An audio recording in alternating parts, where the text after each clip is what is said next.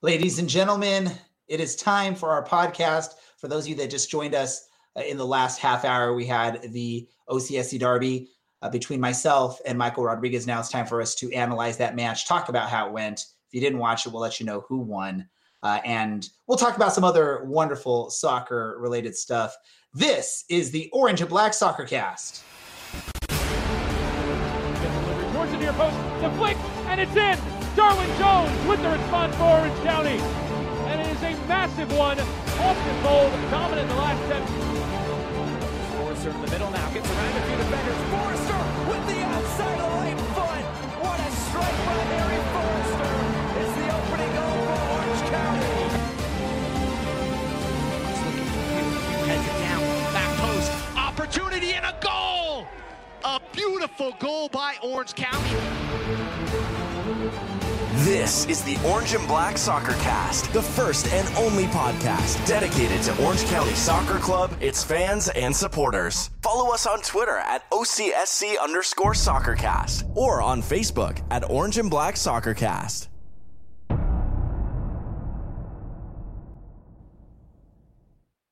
How's it going, Orange County? Welcome to another episode of the Orange and Black Soccer Cast, presented by Roughneck Scarves and Icarus FC.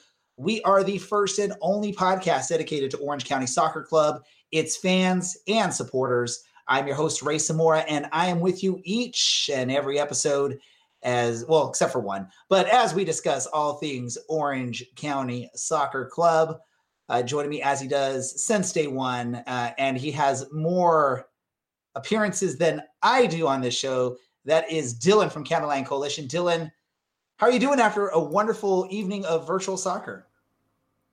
I'm doing well. It was a wonderful evening. I actually had a really good time calling your game this week. I thought it was my best, which is not saying a lot, and I'm enjoying some ice cream now. So all in all, victory ice cream for you because you're an Orange County fan. Orange County won, regardless of which of us won, either between myself and my opponent, Michael Rodriguez, who we will introduce in just a few moments. But before we get to him, we got to introduce our other co-host here on the podcast, down from San Diego, although we didn't hear much of his voice on the stream of the match because of some technical issues, but he chimed in a little bit here and there. That is A. Underwood 48 from the Twitter machines in San Diego. Alan, how are you doing, man? Good. I think it's funny that it's the corresponding Dylan's best show is the one where I talk the least. That has nothing to do with it. I think that has. I was gonna say something about that, Alan, but I was gonna wait to see if you brought that up. I mean, that's all I heard was like I had my best show and my best call because Alan didn't say anything. So that's all I heard. Things are going well. It's a nice, breezy, sunny day in San Diego, and everything's great. It's nice and breezy here in Orange County today too. I know typically when I'm working from home, I open up the kitchen window, which is right behind me at my workstation on the kitchen table, and then also our sliding door. It was actually getting really cold. There was a nice breeze coming through. So yeah, if you're having some breeze, nice cool breezes down there, we're also having them here in Orange County. Oh, by the way, we have a guest on with us too. Just off of an amazing 3-1 victory in the EUSL over yours truly in what we can, I guess, call an upset, because when you look at the standings coming into the match, I was doubled up on points, I believe, on this gentleman, and he put on a show and definitely made me look horrible. I guess we could say that. That's Michael Rodriguez. He's from Counterline Coalition, Orange County fan. Michael, welcome to the Orange and Black Soccer Cast. Thanks for having me, guys, and sorry about the loss, Ray. Hey, no worries. If anything, I think Dylan mentioned this was probably one of his favorite matches to call so far this season of mine, because it was actually a pretty competitive match in a loss for me. Dylan brought up the just sort of blowout, the what didn't look so bad, but it was probably worse than it looked against Dalton Knutson from Omaha. You pretty much made me look silly out there as well. Typically, I'm very solid on defense, and for whatever reason, I couldn't figure out what was going on there. I'm just going to straight up say this right now. I'm going to blame the lag that we had in our match. It was throwing me off completely. That's the reason you were able to beat me, and that's the only thing I'm going to say on that. No, I'm joking. How How is it? What was your plan coming into this match? Because I know we've had one practice match or friendly heading into this. I don't know if you've checked out any of my other matches or seen what I've done in this league so far. I've watched one or two of your matches. What were your plans coming into this match, and how did you pull off an amazing 3-1 victory over yours truly? I've watched a couple of your matches as well, but I was mainly just focusing on defense, just trying not to dive in as much, keep my back line solid. I think it works. I wasn't really trying to get counterattacking goals, but that's just how it worked out. So, Dylan, I'm going to hand it off to you. What were your thoughts on that match? What did Michael do that led him to the victory there? He shot across goal. Michael, before I even ask about whatever Ray just said, how are you? I don't think Ray asked. I think he just talked for like 90 seconds. I think he just wants to. I don't think he wants to introduce me since he's just a little salty from that loss. Oh my God, you're hired. No, I'm kidding. But I'm doing great. Just working from home today, doing some homework and kicking some butt on FIFA. So, you love to see it. Yeah. So, what did you really expect was gonna happen in this match? Honestly, I had no idea. I was just trying to get a win. Like I said, I'd watched one or two of Ray's games, but I didn't know. I based on the standings, I thought it was going to be kind of like a draw or a loss for me. So, I played a couple games today and they didn't go too well. So this one was much better. You were an Orange County side with Christian Duke in the midfield. That's all I'm going to say about it. Oh, we miss Christian Duke. Why do you have to bring him up, Dylan? Where's my Dookie? Alan, let me throw it over to you. Do you have any thoughts on this match? Questions? What do you got to say? I think this is reminiscent of some of your other losses where I think you have long sections of games where you dominate possession, you keep the ball in your attacking half, you do everything right except finish, and then your opponent finds those few little holes and is way more ruthless in their attack, and they get some goals. So there's a couple games this season where it's like you score none, or like the Giovinco off the crossbar. A little bit unlucky, but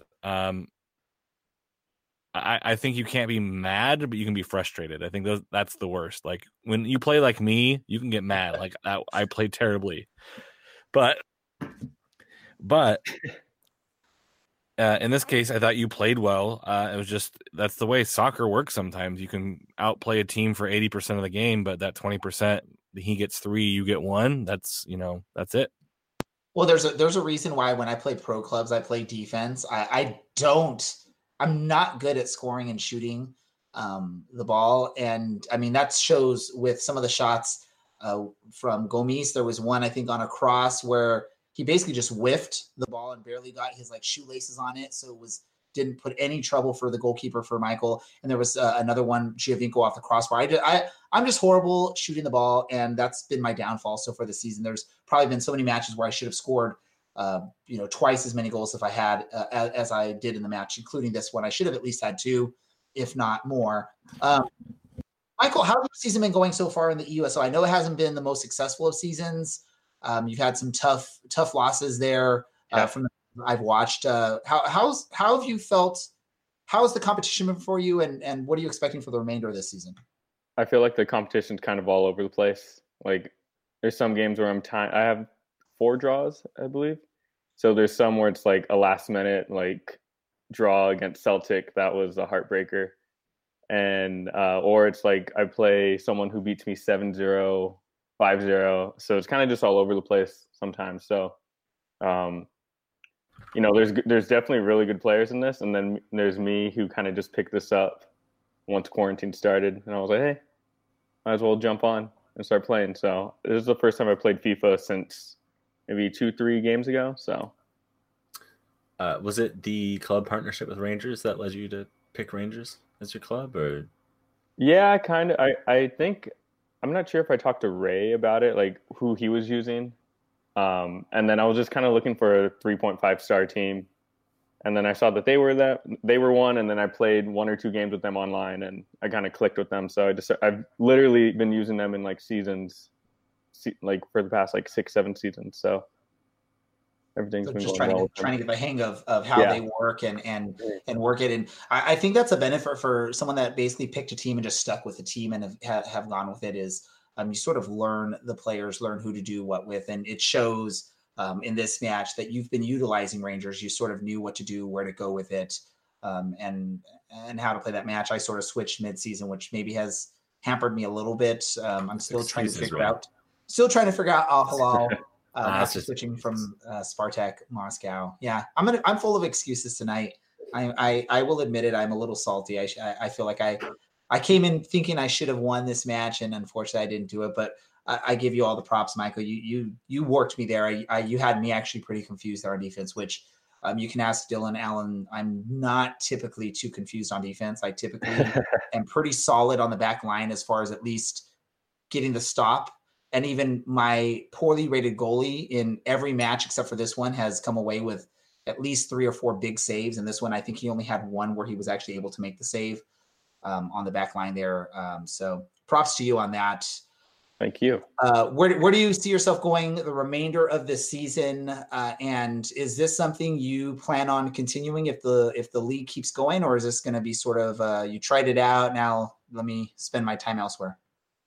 I mean, it's kind of just one of those things where, I mean, it's not like I'm not doing anything. I have other things I'm doing as well. But this is kind of just something fun. And, there's a whole community around this now. So I think it's cool to talk to other people that are involved in USL, especially other fan bases and stuff like that. So that's been cool to talk to some of the guys.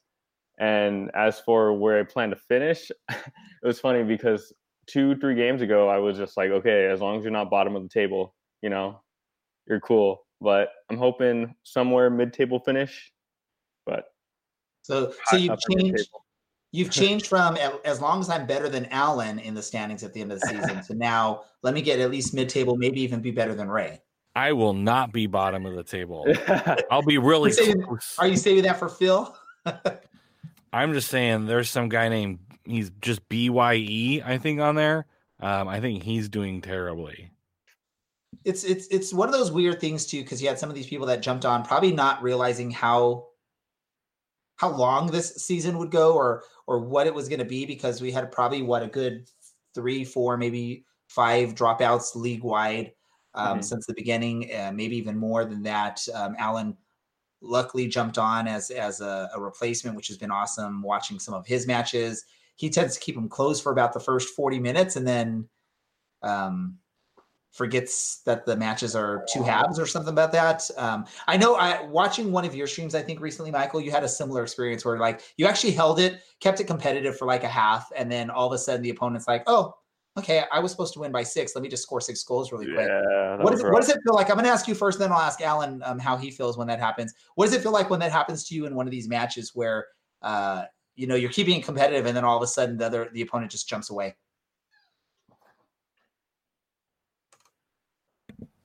That'll be for you, Michael. Oh, sorry. I mean, like, I think I know which game you're talking about. I played in the Phoenix guy. Yes. And I was, 20, 30 minutes in, and it was still 0-0. And he got 1, he got 2, and then at the second half, I think he got 4 more. And then I remember I talked to you about it, and then I said I looked at the standings afterwards and saw that he was in first place, and I was like, okay, I don't feel as bad anymore. Because I was like, man, that sucked. But like I said, there's a variety of different player levels in the league. Yeah. So, yeah, Allen, do you share the same type of experience as Michael there, as far as you keep it close, and then all of a sudden it's just you look at scoreboard and now you're down by 6 or 7? Yeah, I think it's been like every game, and I've lost by like 3 or 4 goals every game. But it's like I'll be within a goal or maybe even 2 if I'm playing terribly until like the 60th or 70th minute.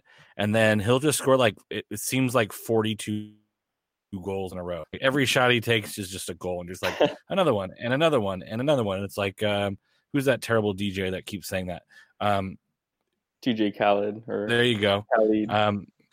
So that's what I feel like sometimes. It's like I play really well and there's like a 10-minute window from like the 70th to 80th minute that it's like 40 goals go in. And it's like, it's just so frustrating sometimes to play that well for so long and then just can't seem to stop the bleeding. And then I'll get like a late goal and I'll feel good like putting the game away because I'll nick one in like the 90th minute to make it 6-2 instead of 6-1. So it's like a little bit of that's 2 weeks in a row I've done that, like a little bit of a consolation goal. So it feels like a little good when the game's over for me, even though I lost. Well, I want to say this. I've listened to both of your streams when those happen, and it's interesting when you hear just sort of the tone of the voice and the reactions to goals as the game goes on. Alan's typically a very like happy-go-lucky guy. You listen to him on the podcast. He sounds like a sweet guy. But when he gives up that 6th goal in the second half, all of a sudden you can even hear him wanting to just start cussing out the microphone and on his stream and just sort of dropping every F-bomb, S-bomb, whatever word he can think of. You could just hear that. And I think you could probably relate to that, Michael. I think I've heard that into you, like in some of these matches where like, you just want to scream, right? You just want to just like yell like, let's just end this, man. Screw this type thing. But props to both you guys. And I do the same thing. If I get blown out, I'm just going to jump back on. I don't care. It's fun for me. Yes, I want to win. I'm a competitive person, but in this is just, this is a fun league. This is fun. And it is, like you said, Michael, a chance for us to find other FIFA players to sort of interact with that are also USL fans. So now you've met or at least interacted with USL fans across the nation for all these teams. And I know Alan's jumped on the pro clubs. I don't know if you've jumped on the pro clubs at all, Michael, but you get to sort of, talk to some of these other fans and actually interact with them on there because you're now doing like the voice chats and whatnot. I want to move on to some other soccer stuff, but before I do, Michael, I don't know if you have, you have to head out or if you want to hang out with us a little bit longer, what you want to do. It's totally up to you. Yeah. I mean, I can hang out. I kind of saw the itinerary that you sent. I watched some of the things we're going to talk about. You guys are going to talk about. So cool. Yeah. I never know when we have a guest on if they have other more interesting or just more real things to do than talk soccer / video games on a soccer podcast when there is no real soccer for us to cover, but we try to do our best. Let's do this and let's head on over to some other soccer stuff because Dylan's just sitting there with a cat in his lap. Yes, I am. Sounds very Dr. Seuss. Well, I could have gone with some other terms that wouldn't have been as PG, so I decided to go with cat in a lap. Let's. Are you going to recommend? My hands firmly grasped on my feline. Firmly grasped. All right. I don't want to know what that means, Dylan, so we'll just move on. Let's talk about this really quick. Other video game soccer news really quick. And I didn't put this on the itinerary, but I wanted to just briefly get there. Orange County loses again this week in the USL E-Cup. I believe it was Kevin Coleman again representing the club. They took on Tulsa, lost 4-1. Quick thoughts on this. I'll go to you first, Alan. I was going to say, it sounds like me. Dylan. So I watched this match and it was kind of funny to watch some of Kevin's teammates start giving him some stick through the match. I know Aaron Cervantes was watching, Frederick Du was watching, Kevin Austin and Ugo Okoli were all watching, and they, after it was like 3-0 at that point, they started to kind of laying into him a bit. But that's what you get when you have unmatched teams. It's pretty disappointing. I'm not going to lie. You've got like a 2-star team playing, not in this situation, but you'll have like a 2-star team playing a 5-star team, and it's not even about who's better at that point. It's just about whether or not you have Christian Pulisic on your team, or Mo Salah on your team, or Paul Pogba if you're lucky enough to get France. It becomes so much less fun to watch at that point. So I have to say that USL has been infinitely better, despite the skill gap being substantially larger. Interesting. And just so you know, Dylan, in case you weren't checking out our chats, we have someone watching on Periscope and or Twitter, Austin Tentacumbo, who's, I guess that's a play on the name of the famous basketball player with a difficult to say name, wanted to say hi to your cat. I'm sure Can she the cat says say hi hello. back? Yeah. Yeah, let's see. Oh, I heard a purr. There you go. That's good enough. That's as much as you're getting from a cat. That's true. Yeah. Let me jump to you, Michael. Your thoughts on the Orange County's, I guess, poor performance in the USL E-Cup so far, especially for a team that has a professional gaming division on there. Yeah, I actually haven't watched any of the games because they're always at random times. You know, they're like 4:30 Pacific time, and I'm like, well, I'm doing something, you know. But Yeah.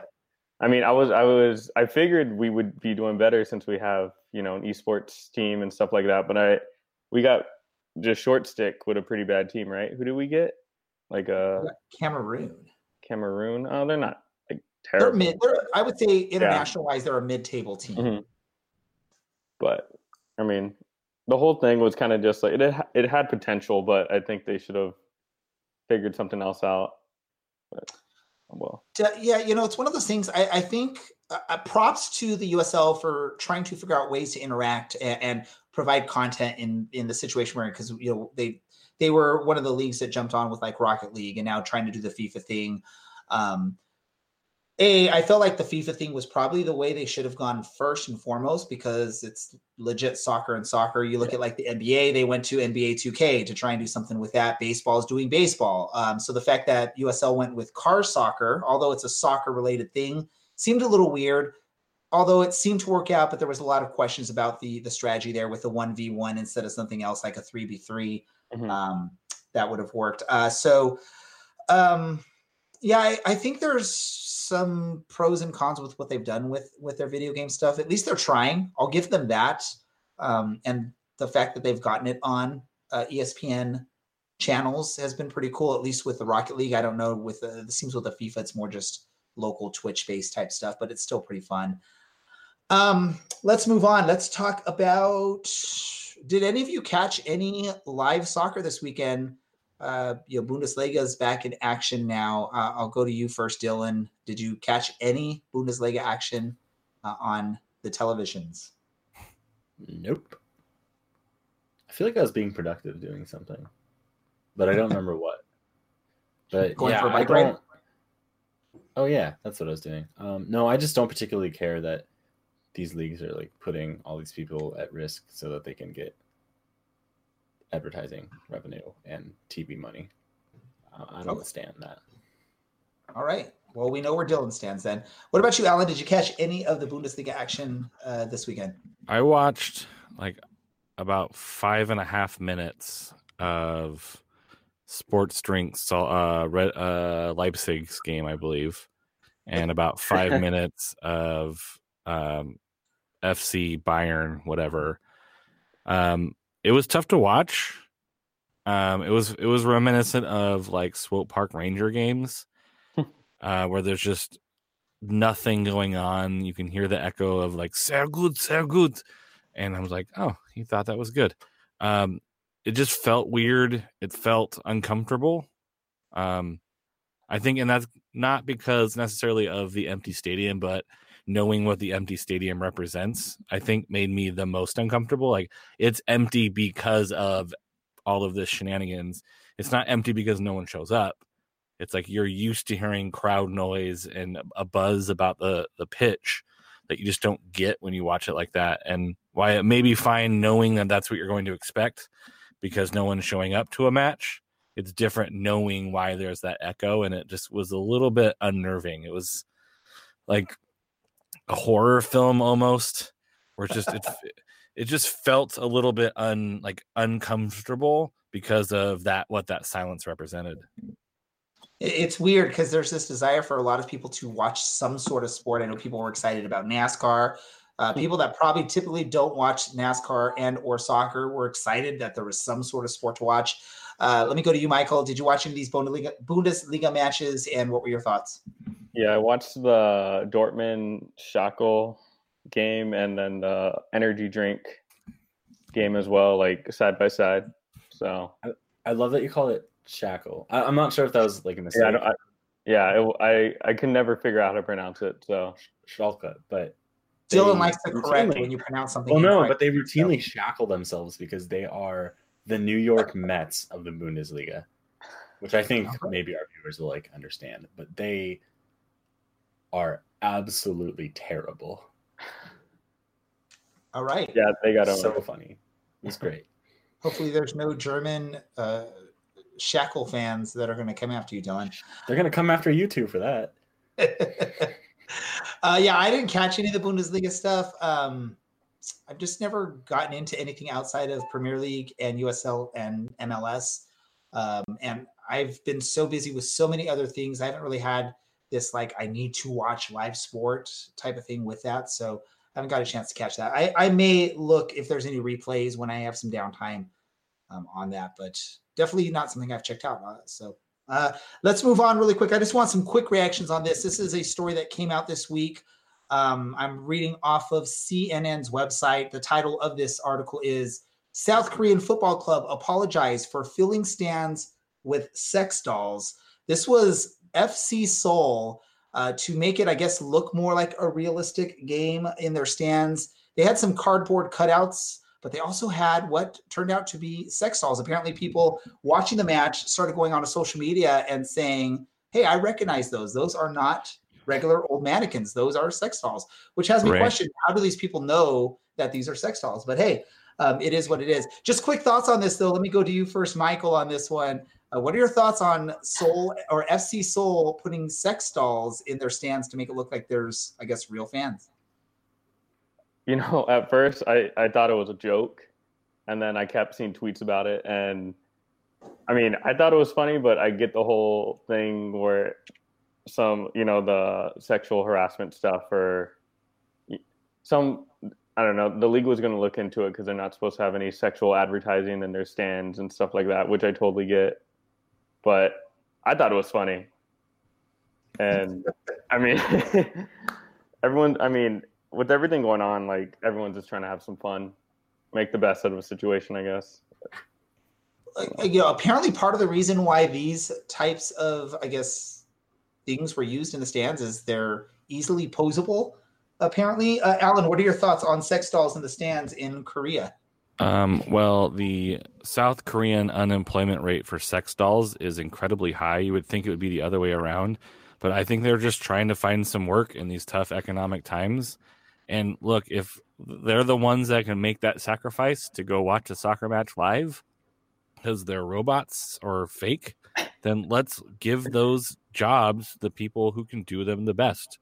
So I'm not very concerned. I think it's a little bit inappropriate that people are attacking these sex dolls as if it's, you know, their it's a choice that they make. It's a job, and we should treat them with respect as the humans that they are. Yeah. You know, probably not the virus. You know, coronavirus is probably not the virus they have to worry about getting, or the viral infection that they have to worry about getting. If we're going to continue with this, like, low-hanging comedic effort. But Alicia Rodriguez from our good friends Angels on Parade. Thank you. I couldn't remember what it was called. I was like, Bulls on Parade? Obviously, where they got the name from. Reference. Yes. But she said she was struggling with, like, why people thought it was a big deal. And I was in the same way because they were dressed in clothes and they weren't in vulgar poses or suggestive poses at all. Like, it's just someone probably, like, someone in the marketing budget had like $1,000 or something, and they were like, yeah, let's buy a bunch of sex dolls and some clothes for them and throw them in the stands so it looks like people. There are much more pressing issues that face us, but this is definitely the hill we should all die on. So you're disappointed that I even brought this up then, Dylan? No, I thought it was hilarious, but I really I don't see how this was the issue. And they were dressed. Again, they were dressed. So imagine being the person that's like, excuse me, guys. Well, that's the big question, right? Is really it's the people that notice this with these dolls, like, dressed up like normal fans. It like Dylan said, not in any kind of promiscuous pose or anything like that. They're like holding up signs or giving a thumbs up. So these people sort of looked at this and recognized, hey, that looks just like my toy that's in the closet type thing, or that's in, the toy that's in my living room or whatever, wherever it might be. I don't know why someone would keep one of these in a living room, but you never know. Props to the people that do that if they want to. So I thought that was probably the more interesting thing there is that someone's recognizing these as sex dolls, and apparently the team has to come out and say, yeah, actually, you know what? They were. We didn't realize it for some reason. And why would you admit that you recognize that? Just have some shame, people. I know we're like 10 weeks into this, but you need to still have some shame. All right, let's move on to something a little bit more interesting, or more real, I guess. Let's say it that way. The USLPA basically released a statement. I believe it was earlier today, correct, Dylan? That basically setting some standards that they want the league to follow as far as pay and whatnot. Dylan, I'm going to go to you on this one because I actually didn't get to read the full of the letter. I'm sure you have because you love to read things, Dylan. So just give a quick overview of what's going on with this. I don't know why you wouldn't go to Alan, the guy who is actually in a union for the second time in a row. But here we are. The league, via the owners, because that's how you get things done, basically, last week or 2 weeks ago, suggested that all the players take a pretty big pay cut to stave off some of the economic losses that are absolutely going to be sustained during this pandemic. And the players kindly said no. They proposed, they've bargained, if you will, or countered with a different proposal where I think the top earners are only those who make over $2,000 a month will take a 10% pay cut, but only if there are certain conditions met in future seasons, like a minimum of $20,000, which is, as Cameron Millage pointed out on Twitter earlier, a terribly low amount of money. But I'm glad to see that the players are taking a stand here. I think it's insane to ask players to try and play during a pandemic. There's way too many moving parts. There's just way too much staff involved, and there's way too much travel in a league in a country this size for it to actually be safe. And I do not understand how you could ask someone who's maybe making $30,000 a year, hey, this really rich guy is going to lose $30K, or, he's probably got insurance on these contracts, so he's going to have to claim on that. But you make $30K, so why don't you put everyone around you at risk so you can play?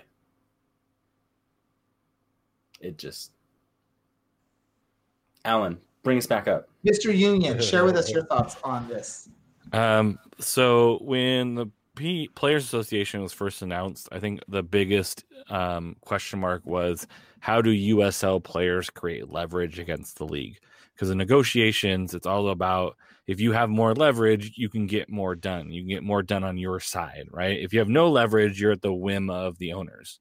And if you follow most major sports, there are some sports where the players have a lot more leverage and a lot more power, and they get a lot more out of it, versus other leagues where they don't, and the owners really take, I wouldn't say take advantage, but we can say take advantage of some players and the talent they produce. So that was the big question. How do USL players create leverage in a negotiation? They have leverage now, because the team and owners are hemorrhaging money. Now, they have recognized the union, so the union is official. The union has said, we won't bargain for how we restart. We will follow whatever lead the league wants. But we want to bargain over money and what the players are getting paid. Now, the owners are in a position of having to pay these contracts. The players are saying the only way we're taking a pay cut is if you bargain with us for a pay cut. That immediately puts the players in a position of strength, or more strength than they would have. And they're going to use this strength to create some minimum requirements. And then once you get those minimum requirements on paper and signed, you have to bargain away from them, which means in good times, you can bargain from that basement up. So you're like building a house. So the problem with players having zero leverage is they're not building a whole lot at the bottom because they don't have a lot. They can't ask for a lot. But now that they can, they were smart to point out that the owners offered a baseline salary, saying we won't go below 15 or 18 if you're not getting housing. The player said, oh, look, you agree that we should have a baseline figure. This should be the baseline figure. And now we're going back and forth. And what you're seeing is a little bit of bargaining out in the open where the players weren't before. They're, I think, in a little bit stronger position where they need to be vocal about what they're asking for. Because I think that when people find out how little some USL players are making, fans will be like, wait, what? And the players will have the support of their communities and support of their supporters groups. Let me go to you really quick, Michael. First, let me ask you, did you think you would get like a crash course in unions jumping on our podcast? And what are your thoughts on all this with the union announcement? I did not, but I'm glad I have more information on it now. Thanks, Alan. I did look in, I was looking into this earlier. I think that, like Alan said, the most eye-opening thing is like how much, like asking only for 20,000, and it's crazy to think that a professional soccer player makes less than that, or makes $20,000 a year. I knew they didn't get paid a lot, and especially with housing and stuff like that. But like, you can't live off that really, in California at all. So it's just very eye opening, and I hope the players get what they want. I know it's probably gonna take a little bit longer, but we'll see what happens. It'll be interesting to see where this goes. Most professional sports in the United States, there's some sort of union to back the players and interact and negotiate with the owners. It's one of those professions where you probably need that. It's something. There's some jobs where you may not always need to be in a union just because either the company is just a great company or whatnot. But in some instances, like with Alan's like shaking no, but in some instances like this with sports where sort of like, I feel like a lot of times more in contract type professions is where you really need these. You need sort of this backing from a group and something on there. So this maybe and hopefully will help out the players into the future and whatnot. Now, to be fair, the USL has been rather supportive of the union already by voluntarily recognizing them and voluntarily recognizing League One. I think that they've been responsive to the union. So I don't want this to come out as like the USL is a terrible league and they're taking advantage of the players. Like, to a certain extent, yes. And I think there are USL players that do get paid more than $20,000 a year. But I think what is stark is that there are League One players that probably make way less than that. And that it is a little bit shocking. Now, most teams have come out and said if there is a player pay cut, we aren't going to do that. And some league front office or some team front offices have said we're going to play 100% of our players regardless. And kudos to those teams that do that. And it's also kudos to those teams that want to do right by their players. And this is not a reflection on some of those teams who might end up taking a pay cut or who already pay their players this amount. But this is more of a significant figure moving forward through negotiations. So USL has done pretty well by their players in some aspects and made unionizing easy. So congratulations, league office, for doing the right thing for that.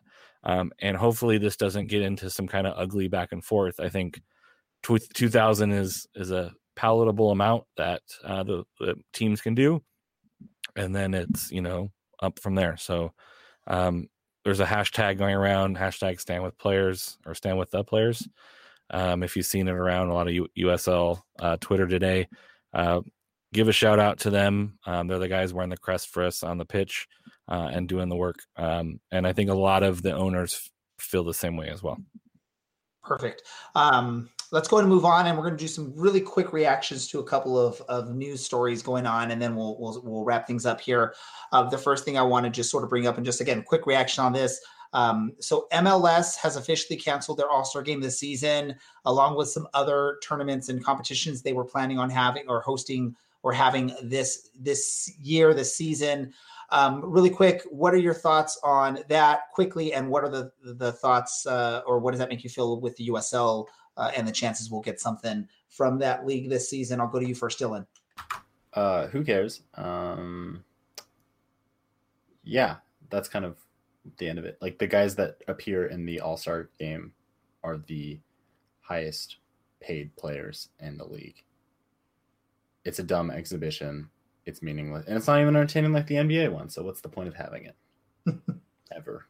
Perfect. And thoughts on how does this have any thoughts on what you feel is going to happen with USL this season? I don't know if it has any thoughts on what is going to happen in the USL situation or the USL season this year. I don't see it really making a difference. I think the next 3 weeks are whether or not we come back in July or whether or not we come back at all this year. All right, Alan, what about you? What are your thoughts on the MLS canceling some of these events, and then thoughts on USL returning? I think it was bound to happen. I think maybe focusing on just league games and a shortened season. All these extra games in there and tournaments just elongate the season. I think that's what USL is going to have to do. They're not going to be able to play Open Cup, and that was pretty much the only extra. So I just think everyone's just trying to get some sort of regular season and modified playoffs in, and then that canceling those games just helped. What about you, Michael? Basically what Alan said, it was expected, and, it was basically to limit congestion and scheduling. So as for USL, I don't really think it affects it as much. Everything's kind of just going to happen when it does. So. Perfect. And then sort of piggybacking off of that, recently, California Governor Gavin Newsom said sports could return by the first week of June, depending on how the numbers go over the next few weeks. I'll go back to you first, Dylan. Does that give you some positive hope in seeing some live sports in California, although it may be, no fans in the stands, some changes in the way things work? Does that excite you that we may see live sports, or are you not as hopeful? I'm not. I mentioned this a little bit earlier, but I'm actually worried for the players. I would rather these guys get paid and be safe and not see them play another game in 2020 or for half of 2021, because I don't want these guys to get sick. When you have states like Arizona, where 39% of the positive cases that they have are guys between the age of 20 and 45, that's as of Saturday. So who knows what it is now, but that's basically your youngest player on your roster up to your coach on a good amount of the teams in this league. Probably not great to have a team of 20 plus people. You get the 18 that are match day squad, probably 4 coaches, a physio. So, 25 guys traveling from state to state. There's just too much potential there for guys to get sick and have no idea for 2 weeks. Perfect. Let me jump to you really quick, Michael, so Alan can't steal your answer if you guys have the same answer this time. I just think that, nothing should really, in the U.S. especially, no leagues or any sport should really play until everything's kind of solved. It protects everyone, even us. So, if they start having games with fans, it's going to affect everyone. And we just want to contain this as much as we can. So I know if the league even opens, or any league starts opening this season, it's going to be a little hard to go to a game and not be worried or go to a game at all. Yeah, no, definitely feel you on that. The scary part. And then also just sort of like, you look at it, I know Dylan mentioned team, coaching staff, physios. You also look at potentially teams will be having to find ways to have the media at these matches to help cover, because that's part of the sports is you want the media to cover you and share stuff. And I know speaking with some of the front office in Orange County, if and when sports do return, they're going to find a way to figure out how to get media coverage safely and what that's going to entail and stuff like that, which may mean media at these stadiums as well. Let me go to you, Alan, really quick, and then we'll wrap things up. Yeah, I think if we restart, it should be empty stadiums, and I think it should be when the players are ready to come back. I don't remember the guy's name from Watford, but he's been very vocal about his uncomfortableness returning to the pitch, and he's getting a lot of gruff over that stance. Troy Deeney, yeah, thanks, Dylan. I think that's the most important thing, that this is their job, and would you go back to work if you're uncomfortable? If like people who just wanted you to come back were like, you need to go back to work. It's like, I don't feel safe for me and my family, because we can't guarantee a protection and we can't guarantee that you won't get sick. I think once all the players are comfortable, doing an empty stadium, this is their job to make sure they're getting, they can earn a livelihood. But I don't think we as fans should expect sports to come back for us first. I think we need to make sure that the players and the coaches and the medical staff and all the people that Dylan mentioned are comfortable returning back to work, and that we can guarantee their safety to a certain extent. Like, we can't always guarantee their safety, but we can guarantee that we take the precautions necessary to make them feel comfortable. And then that's when I would be saying, yes, I'll watch that game. Like when the people involved say, yes, we feel safe, we feel like we won't get sick, they're doing this right, then I'll be like, all right, I'll watch it safely from home or on a device or something from somewhere, until they can guarantee the fans or media safety. Yeah, and I can feel we all got to remember that these players are people too. Just like you and me, they have fears, they have loves, they have passions, they have families, they have friends, they have lives outside of sports. So we got to make sure that they feel comfortable getting back into it, and we make it safe for them. I know there's a lot of people that can't make that decision. I know, looking at our chats here, I believe our guest from last week out there in Florida mentioned he sort of had to go back to work. He just really couldn't help it. He needed income, and that can happen to a lot of people. So, just hoping with sports, we look at it as this is really like extracurricular entertainment for us as fans. These players are thinking of their safety, their livelihoods, their future, their families, and their health. So we got to think of that. And props to anyone that is out there doing, working, putting their health at any kind of risk to do what they have to do, whether it is make money or work at a place or that needs to be open so that we can all go grocery shopping, eat, and whatever that may be on there. Let's go ahead and get things wrapped up here just for time purposes. We got to go ahead and wrap things up. Michael, just in case you didn't know, we typically wrap every episode up with a random thought. It does not need to be soccer related. It could be anything. If you're like Dylan and you like to read, you can recommend a book. If you're like Alan, you can maybe teach us how to play trombone or how to represent a union. If that's what you want to discuss. I'm going to go to you first, Alan, because you look disappointed in my comments. I think I repeated that last week. So go for it. My random thought is I cut my hair myself. I chopped it off. My wife helped a little bit. It feels amazing. I know it might look a little bit ridiculous, but whatever. I wear onesies with a hood and that have disco stormtroopers on them. So that's who I am. So that's my random thought. I feel much more comfortable without crazy lengths of disgusting hair. Dylan, what about you? My poem this week is called Often I Am Permitted to Return to a Meadow by Robert Duncan. It's fitting because you can go outside, and I just ask that you are a responsible person who goes outside and socially distances, all that fun stuff. Yeah, stay away from me. I don't want to be not present company excluded. I don't want to be near people ever. So, but also if you're sending your child to a university this fall, you're kind of a sucker. Send them to a community college instead. That's where I learned how to read and how to write. And I saved community college, huh? So much money in the process. Your high school did not teach you how to read or write, or your elementary school? Wow. No, they. Alan, what's going on in junior high? Not teaching kids how to read or write. I teach music, bro.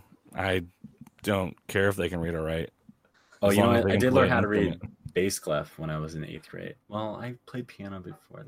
Anyway, send your kids to community college because they're not going to be able to go to class anyway, and they're going to get the exact same experience. Save the money, and let them figure it out in a low pressure, cost efficient scenario. Let me tell you, that's the way to live life. That's my pro tip. If you have community college questions, my @ Well, and if we don't, we'll figure it out in just a few moments. Michael, what about you? What's a random thought that you have for our listeners? Random thought. If you've been thinking about doing something during this isolation quarantine and you haven't done it yet, just do it. I never thought I would be running again, but I've started running the past month and a half, and it's been a great feeling. And so, if there's something you didn't think you could really do, just go out and do it, I guess. Yeah. There you go.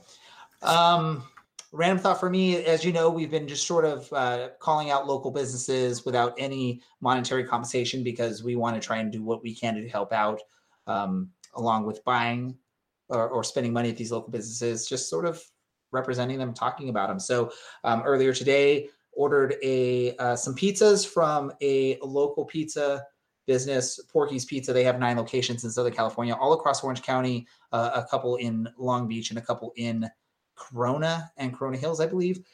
So get a chance if you want to order some pizza, order from them, support some local businesses that are trying to do their best to stay open and support the local economy. Rest in peace to any businesses, local and or nationwide, that have faltered under this. I believe Pier 1 is the most recent one that I've heard. And then also a local California sandwich shop, Specialties.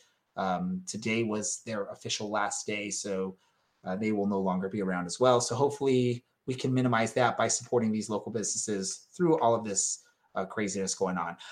Let's go and wrap things up really quick. Michael, if our listeners want to watch any of your EUSL matches, or if they want to just hear what your thoughts are on any social media, share with them what you want to share. You don't have to, but if you want to share any of that, go for it. This is your chance. Everything, all my social media is going to be mrod32_.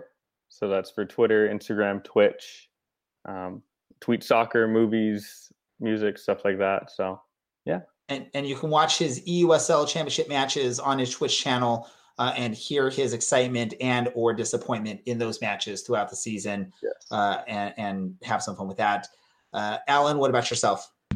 A Underwood 48 on the Twitter machines and Twitch, I guess now. Maybe there's a thing. Still look confused when you mention that Twitch thing. Dylan, what about yourself? You can find me on Twitter at OCSC_Dylan or on Reddit /u/OCSC_Dylan. Perfect. And you can follow myself on Twitter at DJ Race Moore. You can also follow the podcast on Twitter at OCSC_SoccerCast. You can look for the podcast on Facebook, Instagram, Pinterest, Twitch. There's a bunch of places you can find us, YouTube. Look for us anywhere. Go to our website, OCSCpodcast.com, to find links to all of those wonderful things. Also, if you want to listen to any of our past episodes, you can do so there or on any of your favorite podcast sources. Hey, Ray. Yes, Alan. Ray, what's up? Ray, are you tired of the same old uniforms and cookie cutter templates from Nike? Hey, let me tell you this. I am, and we're working on it. I'm trying to get a unique jersey. Tell our listeners how we're working on that. I mean, we're currently looking at a completely custom kit for our EUSL team, but you can get one for your youth club, Sunday League squad, or even pro team. You can get them now, so they'll be ready to go when you hit the pitch, when restrictions are lifted. And you can find that custom kit at Icarus FC, and they can help create the kit of your dreams at an affordable price. You can get one of these Orange County kits if you hit up Ray. We're trying to put together an EUSL kit for Orange County. It is great.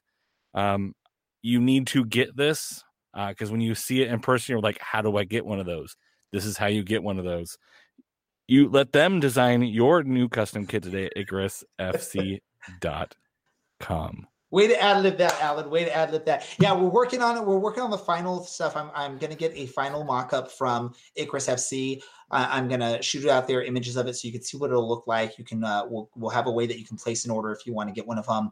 And the cool thing is Dylan, Alan, and myself, we all sort of put our thoughts into what it should look like. And it's something you definitely will be able to buy and wear to the matches once we can go back to Championship Soccer Stadium, because they'll fit right in with the atmosphere there at the stadium. You'll look like you're a true Orange County fan out there in these kits, which is pretty awesome. So keep a lookout for those. And if we get enough interest on those, we'll do a round 2 with a new design. We already have some thoughts on what we want to do with that as well, which will be pretty cool. So help support the first round, and we'll get a second one maybe next season, which will look pretty cool. For our guest, Michael Rodriguez, And for my co-host Dylan, for Alan, I want to thank you all for listening to our podcast. And to our super fan, Andy, for watching our match earlier today between Michael and myself. Thank you for doing so and watching that and supporting your fellow Orange County fans. I am Ray Samore. This is the Orange and Black Soccer Cast, and we are out. You have been listening to the Orange and Black Soccer Cast. For the latest Orange County SC news and information, visit our website, ocscpodcast.com. Also, thanks to our sponsor, Roughneck Scarves, official scarf supplier to MLS, USL, and US Soccer. Get custom scarves for your group or team at roughneckscarves.com.